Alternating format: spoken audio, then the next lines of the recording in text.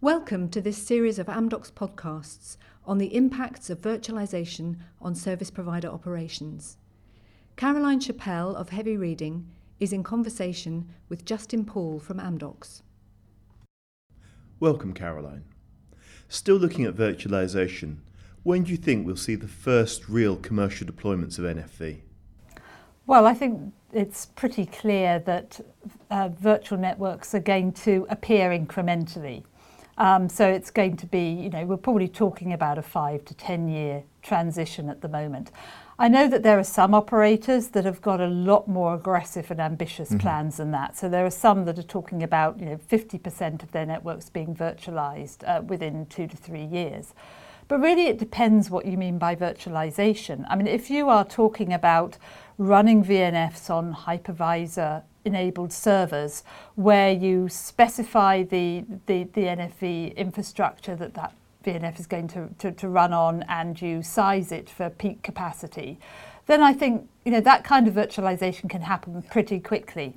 But if you're talking about the original vision of ETSI NFV, the founding operators, which was really to try and repurpose some of the technologies and approaches of what's called web-scale cloud or hyperscale cloud, the kind of cloud technologies really that an Amazon and Google would use, albeit ones adapted, of course, for the specific needs of networks, then I think that's going to take a lot longer because those concepts are still pretty alien to the networking industry.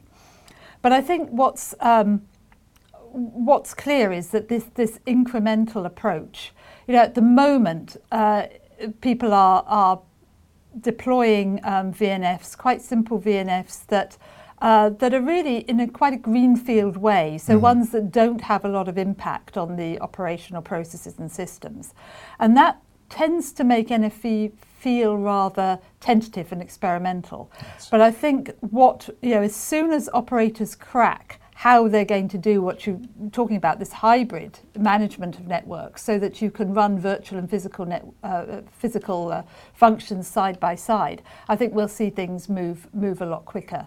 And I think one of the problems here, though, is really to overcome some of the technology terminology issues, because we're seeing.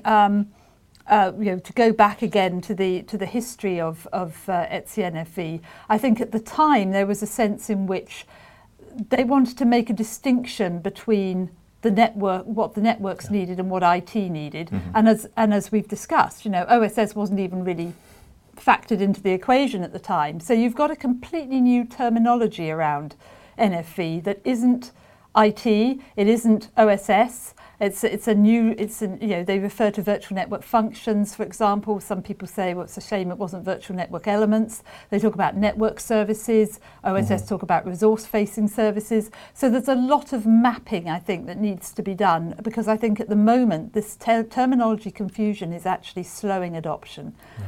But regardless, because of all the operational challenges we've just been discussing, I think we're still talking about probably about a 5-year move till it's really mass market. I mean, we're talking about mass market here, and we're talking about a conservative industry, and we're talking about alien concepts. So I think it's going to take a while, but I think cracking this hybrid network or this hybrid operations conundrum is really key to that.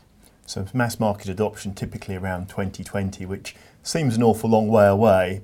At Amdocs, we are leading OSS evolution. For more podcasts and further information, visit nfvreadyoss.com or amdocs.com. Thank you for listening.